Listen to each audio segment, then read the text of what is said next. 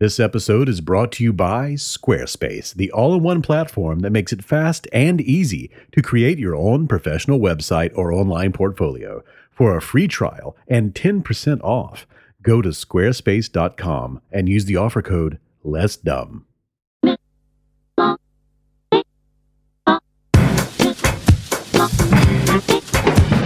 Came on down into the middle of the party and we were cool, we were happy, they went quiet. Dancing and talking about the power of the gospel. We were cool, we were happy, they went quiet. Welcome to the You Are Not So Smart podcast, Inbetweenisode 3, episode 21.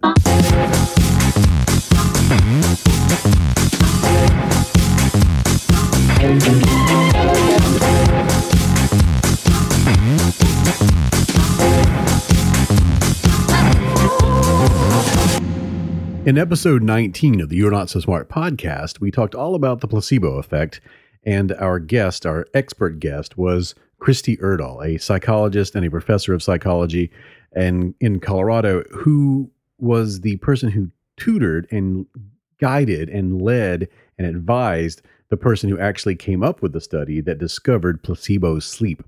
And the person who did the study, who came up with it, was Christina Draganich, a student of Christy's, who at a very young age, as an undergraduate, was able to advance our understanding of the natural world by discovering placebo sleep and creating the study that discovered it.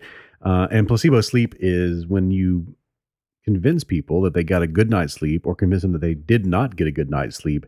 And then whether or not they got a good night's sleep, their behavior, their attitude, their decisions, their judgment, their ability to perform on a test of cognitive skills, is all that is affected by whether or not they believe they got a good night's sleep, regardless of whether or not they did. So I really wanted to get both of those people on the show, but I was only able to get Christy because of scheduling conflicts with Christina, who is working her way through academia trying to become a neuroscientist, a doctor. So since I couldn't talk to Christina in the episode, I was able to get a hold of her later and interview her. And this is what you're going to hear today, is the interview with Christina Draganich, who was really excited to be on the show and couldn't make it. And it made me sad. And it made Christy Erdahl very sad because she really wanted Christina to be front and center. So no further introductions needed. Christina is working her way through academia to become a neuroscientist, and she's going to talk to us now about her research that she conducted as an undergraduate into the phenomenon of placebo sleep.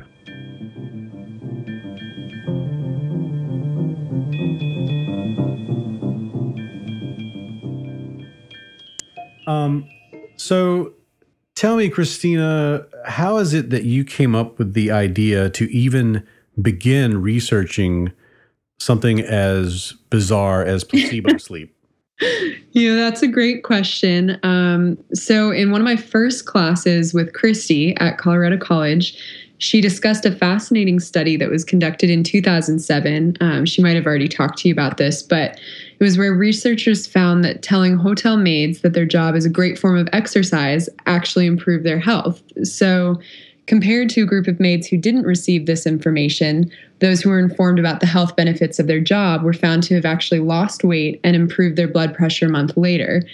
And after reading this study, I just became fascinated with the non-traditional placebo effect and began reading more of the existing literature, which proved to be much more widespread than I had expected. The effective mindset on health extended from studies regarding visual ability to studies involving caloric intake and hunger. So when I began another course with Christy Erdahl at CC, my research design course, I was already particularly interested in the placebo effect. And Christy gave us a wonderful opportunity to design an experiment that we would never actually conduct, but would instead create fake data for and basically go through the motions of. And the process inspired a lot of creativity since we weren't limited by the resources or the complexity of the design. So knowing that I wanted to do something regarding the non-traditional placebo effect, I soon decided on the idea of sleep. I'd always been particularly aware of how much I'd slept. As growing up, my parents had always emphasized the importance of the hours spent sleeping, and I felt that perhaps this awareness of my sleep could possibly affect my daily performance. And I then later found that sleep was an even hotter topic in college. Students would enter into exams with the discussion of their previous night's sleep fresh on their lips. And I wondered if this talk might not affect the performance on their exams. So I designed a hypothetical experiment in which patients would go in for an overnight study and then be informed that they had either slept above or below average based on fake readings, which would be followed by cognitive testing. And as I turned the project into Christy, she told me, if you're interested in making this happen as a senior thesis, we can find a way to make it work, which was a really cool thing to hear. I think that it's important to entertain the possibility of experiments that you don't necessarily think you will carry out, so that you are able to come up with ideas that you can then figure out how to manipulate with limited resources. So we devised a design by which we would convince students that we had measured their sleep quality from the night before. So I brought patients into a lab and I gave them a 5-minute lesson on sleep, which informed them that that the sleep quality that they had from the night before could be measured by the percent time they spent in REM sleep, and that sleep quality often predicts cognitive functioning. And I then informed them of a new technique whereby we could measure their percent REM from the night before by measuring the lingering biological markers of heart rate and brainwave frequency. And I know that sounds a little bit far-fetched. That's usually the response I get from people. But I think we had several things in our favor, one of which was that I was a neuroscience major with a lot of fancy equipment. And second, interestingly enough, students knew very little about sleep. And then third, we connected them to a real EEG machine that responded when they would blink or move their head. So I think that provided a lot of credibility for the experiment and contributed to the belief in the manipulation. So I don't know if that answers your question. Yeah, it answers the question, but it's also how old were you when you conducted this research? Oh gosh, let's see. So when I did the actual experiment, at that point I was 21. So in my senior year. Oh my God. At Colorado College. And that is what I take from this, besides the fact, and we can talk about the placebo stuff, and that's all amazing, is I want people to hear this to realize that, I sometimes I like to say that science is a verb, science is a tool. Science is something that was invented for us to apply to things. It's not just this institution that people think is in an ivory tower, and then it's run by all these professorial people who are in an institution that is just removed from daily life. You, as a 21-year-old undergraduate, were able to advance the human species' knowledge of the natural world just by having a great instructor who could show you what it means to create a scientific experiment. That's what I take from it. I think that's absolutely amazing. How do you view science and critical thinking in general, and how was that affected by both before and after conducting this research? I think the process really showed me the importance of brainstorming as though your resources are unlimited. And I think that's what Christy did a wonderful job of showing all of us when she came up with the idea to create a hypothetical experiment with fake data. Because once you hit on an idea that is worth studying, there's usually a creative way to go about studying it with limited resources. Whereas you may not have considered the idea initially if you began your thought process in a more constricted manner or were overwhelmed by, thinking about the experimental design or how you could actually carry it out. And I think there's also much more creativity involved in scientific research, or at least in psychological research, than people realize.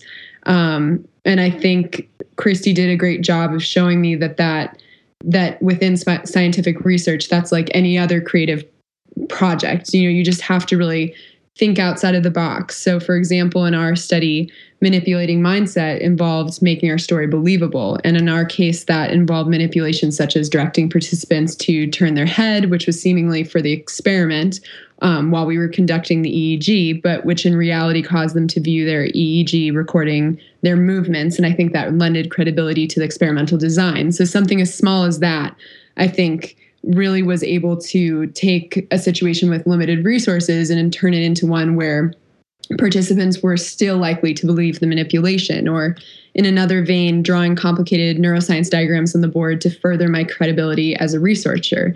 But again, going back to your initial question, I think what I really learned from this whole process is how it's important to just start with brainstorming as though you have all the resources in the world, and just think about, what has not been looked at, what naturally interests you as an individual. And then I think without limits to that thought process, it's then easy to find an idea that you are interested in studying, and from there find a creative approach to studying that topic, if that answers your question. Oh, totally. And it's just I just think it's wonderful that if you put this tool in the hands of just anyone who understands how to use it, it's the tool that generates results. And right. I think you totally demonstrated that in this experiment. And right. I think the tool, and then also, as you said, having professors and mentors like Christy who are able to, I think she was also very creative in the way she teaches her students in the project she decides to give to her students and the order in which she presents them. It just walks you through that tool that you're talking about. And so I think the people teaching the scientific process are as important as the process itself. Mm.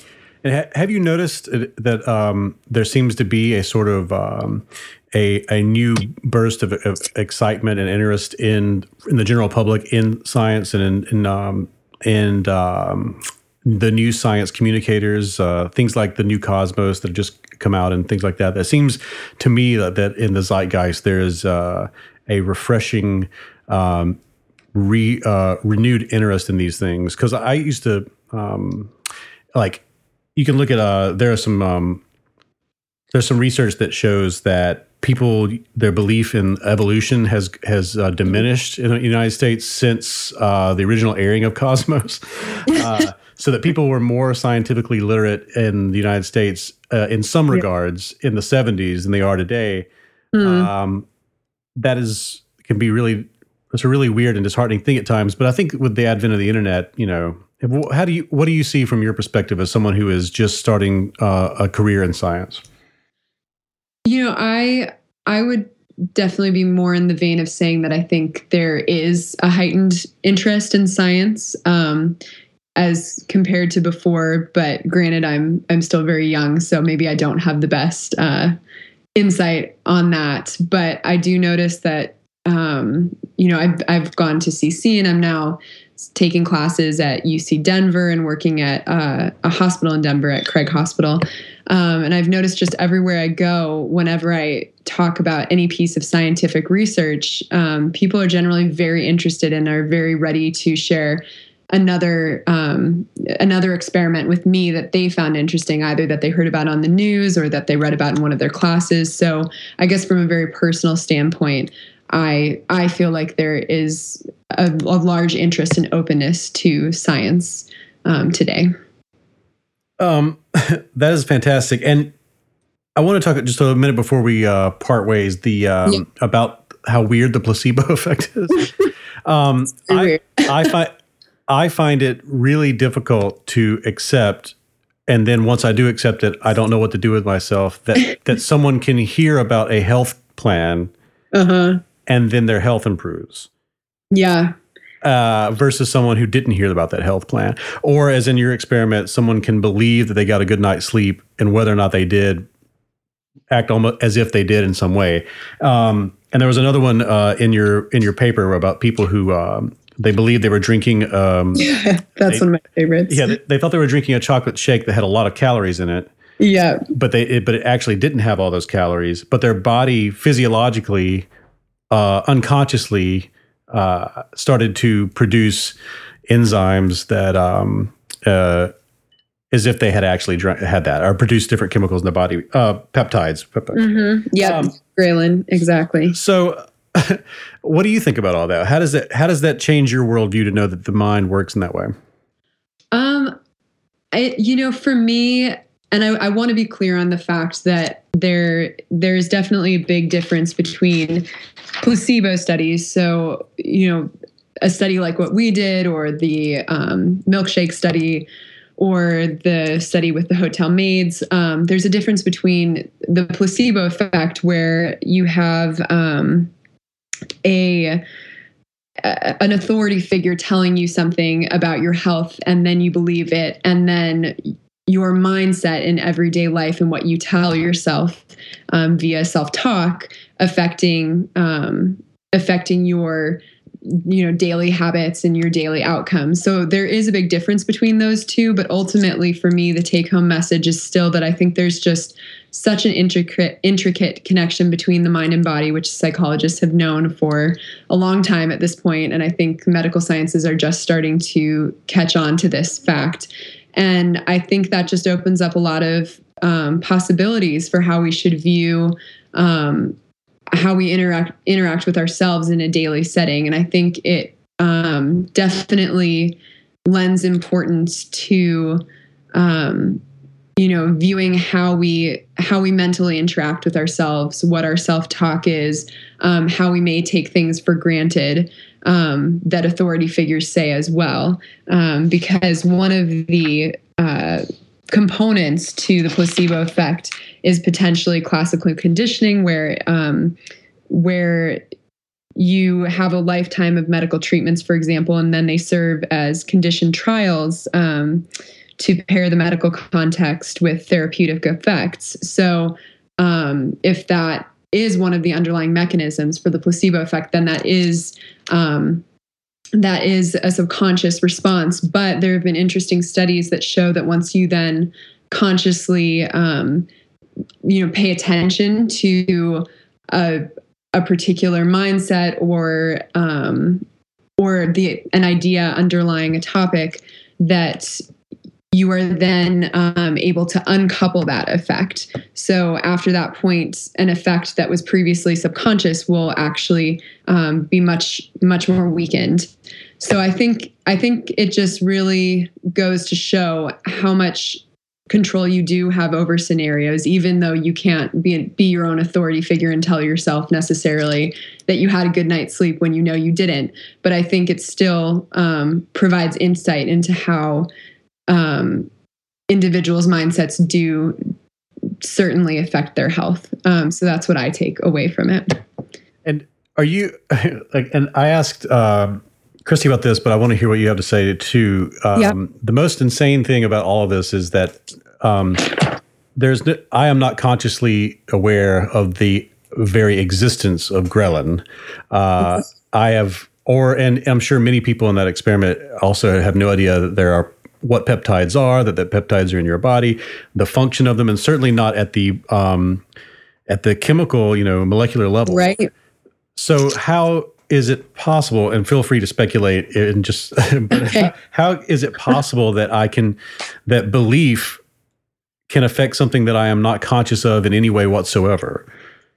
That's a great question. And I don't have a full response because I'm actually currently trying to learn as much as I can about the potential underlying processes. I'm reading a really interesting book currently called The Patient's Brain, and then another one called Understanding the Placebo Effect by Fabrizio Benedetti. And I'm only partway through both of them, but they really go into the neuroscience of belief and of the placebo effect. So I would definitely recommend both of them to anyone who's interested in learning more about the topic. But in terms of speculating, I think that another model for the placebo effect is the idea of internal expectancies, which are associated with the inert treatment and are then responsible for endogenous regulation of processes that produce the changes associated with the placebo response. So I think, it makes sense from the standpoint that there's top-down processing from your brain to your body. So potentially, you have one stimulus. So say the endogenous stimulus for a certain effect in your body that travels through the brain, and then you have a response. And I think in the placebo effect, potentially you're bypassing that initial stimulus, and your stimulus is now just a thought created in your brain and not coming in necessarily from the environment. And then you still have the same response, and it's going to connect to a similar pathway and just bypass one of the middle pieces of the process. So I would say that's my speculation, but I myself am definitely interested in learning much more about it. And I think, we have a long way to go regarding understanding it. I'm also really interested in epigenetics. That was something I studied quite a bit at CC as well. And I think that could play a role in terms of, the placebo effect or just mindset and the connection between the mind and the body. But I think that, again, with that subject, we're so far from understanding how it really all works. So one of the things I'm very excited to see in the next several decades is how we learn much more about the mind-body connection, which I think will elucidate a lot about the placebo effect and the underlying mechanism. Awesome. Thank you so much for all of this. And, I hope that you're an inspiration to other people who may be thinking about getting into joining this field. And I'm really happy that you've joined this field and that you're working out there on this stuff. If somebody, what's next for you? What's next for Christina? Next for me, I'm currently applying or getting ready to apply to medical school. I'm working at Craig Hospital right now, which is a neurorehabilitation hospital. So I work with spinal cord and brain injured patients, and I'm applying to medical school in the hopes of eventually becoming a neurorehab physician. I'm very passionate about the field and really excited about it. And that's one of the many things that Christy has inspired me to go into. And I'm just so in love with this part of medicine because I think, we're dealing with an area of medicine in which there's sort of the ultimate crisis where someone loses their either the ability to control most of their body, or they even lose the ability to conceive of things the way they used to via traumatic brain injuries. And I think there's such an area within this field of medicine and such an opportunity for redefining and reinventing mindset. So I'm really going to take a lot of what I've learned regarding the placebo effect into the field. And of course you can't, you're not going to go ahead and give a patient a sugar pill and say, oh, hey, this is, a treatment for your neurological spasms. But I think the way a physician frames a treatment or a course of medication can really affect the outcome. And I've seen that through my studies of the placebo effect throughout college. So I'm really, really excited to learn more about all of it. Great. Well, thank you so much for your time. It was a great pleasure meeting you and getting a chance to have a conversation with you. You too. Thank you so much. It's such an honor to be interviewed by you. So I really appreciate you taking the time. And now we take a break from our show for a word from our sponsor. This episode is brought to you by Squarespace, the all-in-one platform that makes it fast and easy to create your own professional website or online portfolio. For a free trial and 10% off, go to squarespace.com and use the offer code LESSDUMB. Now, Squarespace has introduced something new. It's called Squarespace Logo. So in addition to building your website, you can now build your own logo for that site, business card, shirt, whatever you want. Just go to squarespace.com/logo and check out the info. Or you can go to the Squarespace blog and check it out. Squarespace is a service for making websites. So they're constantly improving that platform with new features, new designs, and even better support. They have beautiful designs for you to start with and all the style options you need to create a unique website for you or your business. Squarespace has more than 20 customizable templates for you to choose from, and Squarespace has won numerous design awards from prestigious institutions like FWA, The Webbies, and Forbes. It's incredibly easy to use, but if you want some help, Squarespace has an amazing support team that works 24 hours a day and 7 days a week in this place called the Care Bear Lair, where 70 employees work in New York City to solve all the problems and to help everyone make the best website they can. The customer support team has also won numerous awards, including a Gold Stevie Award. So this all starts at $8 a month. It includes a free domain name if you sign up for a year, and every design automatically includes a unique mobile experience that matches the overall style of your website. So your content will look great across every device, every time. Start with a trial today. No credit card required. Go ahead and start building your website. And when you do that, when you go to Squarespace, when you sign up, use the offer code LESSDUMB, LESSDUMB, and you'll get 10% off, and it will show your support for this podcast and will help keep this podcast going. We thank Squarespace for their support, and Squarespace is everything you need to create an exceptional website. And now we return to our program.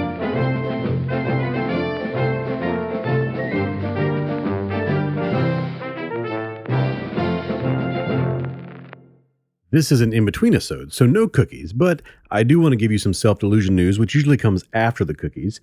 And that news is into something that has newly been discovered in the realm of self-delusion called the continuity field.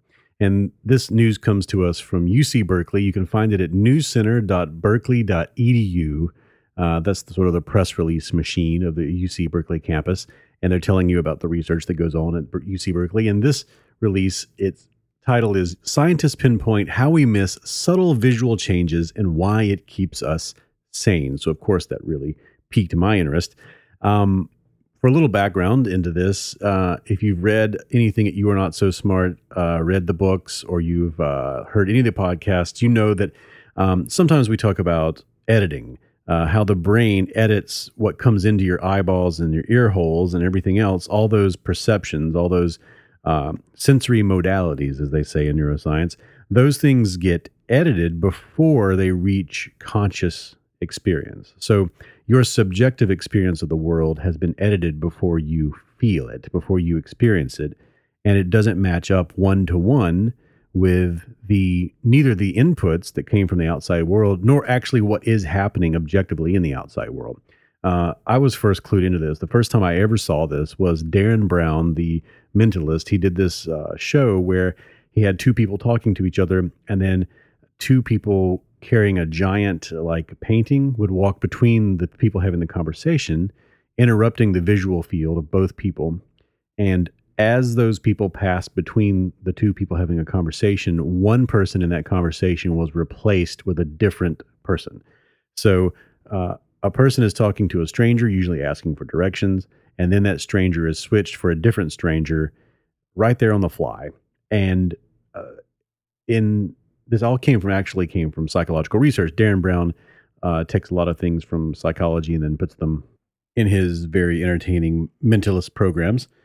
And this came from a real experiment into, change blindness, which is in the actual experiment, a person sometimes, I think they would hand the person a person had to turn in a test or had to turn in some official documents. And the person who received those documents would duck down behind the desk, which was kind of tall. And then a different person would stand up and hand back the document. And in research into change blindness, stuff like that, very obvious changes in your visual field, very obvious changes in the things that you're perceiving. I think it was 20 to 30% or something like that of people were not able to, did not notice, did not even realize that something had changed. I think my favorite form of this editing between what comes in through your inputs and what you experience consciously is the editing that takes place with sound. So imagine you draw a circle on the ground around your body, sort of far away. And on one side of that circle, outside of that circle, sound is not edited by the brain to match what you see. And on the inside of that circle, all sound is edited to match up with what you see.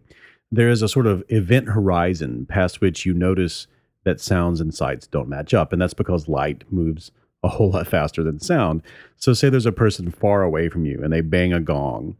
You'll see them hit the gong with their mallet, and then there will be a pause, and then you will hear the gong get hit. The same thing would be true for, say, like somebody firing a starter pistol far away from you, or smashing cymbals together, or whatever. At a certain point, as that person moves closer and closer, the pause between what you see and what you hear will disappear.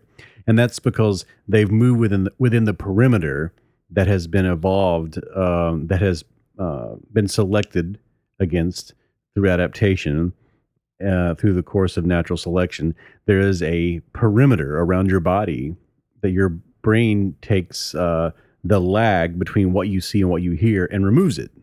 And that's sort of amazing to think about that at all times you're not actually experiencing what's happening out there objectively. You're experiencing an edited version of it that is not accurate, but it's more useful. Similar things happen with saccades. That's the really herky-jerky movements of the eyes as you move from one place to the other in your visual field. You don't smoothly move your eyes around. They actually go jerk, jerk, jerk, jerk all around the place. And you don't experience those jerks. You experience a smooth and continuous visual experience because your brain edits out all the in-betweens. And if you want to really experience that, look at yourself in the mirror, look in one iris and then the other, and go back and forth really quickly, and notice that you don't experience the blur in between because it's been edited out. So these researchers at UC Berkeley, they have pinpointed another way that the brain edits our experience, edits out things that would normally confuse us, and they're calling this thing the continuity field. This is something that the brain generates to keep you sane, as the headline says. So Yasmin Anwar wrote this article, and I'm going to read just a moment from this article. It says, quote, "Without a continuity field, we may be hypersensitive to every visual fluctuation triggered by shadows, movement, and a myriad of other factors. For example, faces and objects would appear to morph from moment to moment in an effect similar to being on hallucinogenic drugs," researchers said. So you don't really realize it, just like with the eye movements and the sound stuff, but your head is always moving around forward and backwards, up and down, side to side, at angles and everything. And so your visual experience, the information coming in through your eyes, doesn't match up one to one with what you experience in consciousness, because your brain is editing out all of that motion. The same thing is true for changes in light levels, changes in the angles of shadows, changes in the angles of everything. Otherwise, you would experience it sort of like, they say in the article, some sort of psychedelic, strange herky-jerkiness to your visual experience of the world, but you don't experience that. And they liken it to like a movie in which somebody is in a scene and they're wearing one shirt, and then the angle changes to the other side of the room and they're wearing a different shirt, or they're eating one type of food and the scene cuts to another angle and they're eating another kind of food. Those are called continuity errors in movies, and we don't notice when we watch a movie those continuity errors until usually they're pointed out to us. Sometimes they're glaring, but usually we don't notice them. And the same thing is true, according to the researchers, in our actual internal lives, our experience of perception. We don't notice continuity errors, even though they actually are there. If we actually were able to experience the raw feed of our eyeballs, we would be astounded at how chaotic it is. But instead, the brain smooths everything out and makes it easier to understand by averaging all the different angles. And so they did research that they made people look at things in their periphery that were moving at different angles. And they asked the people to actually match what they thought was the angle of the thing they had just seen. And instead of matching it one to one, people tended to average the last three things they had seen out of hundreds. And you can go to the website. I'm going to put a link to this, and you can see how it all works, and you can play with it yourself. And the researchers said that, this is quoting from the article, essentially, it pulls together physically but not radically different objects to appear more similar to each other. This is surprising because it means the visual system sacrifices accuracy for the sake of continuous, stable perception of objects. And this is something you'll see over and over again if you research the sort of editing system of the brain, is that between perception and your conscious experience of perception, between your inputs and what you experience in consciousness, the brain tends to edit and redact and add and subtract, because instead of getting an accurate one-to-one version of the world, your brain tries to give you something that's more useful, but often less accurate. That is it for this episode of the You Are Not So Smart podcast. You can go to youarenotsosmart.com to find links to everything that we talked about today on the You Are Not So Smart podcast, information about both of my books, You Are Not So Smart and You Are Now Less Dumb, links to Facebook and Twitter and Google Plus and all sorts of other places where You Are Not So Smart gets social. I tweet at David McCraney, and you can find You Are Not So Smart at Not Smart Blog. Also, we are a part of the Boing Boing family of podcasts, so check out boingboing.net for more great podcasts. The intro music is by Caravan Palace. The song's name is Clash, and all the other music beds are by Drew Garraway.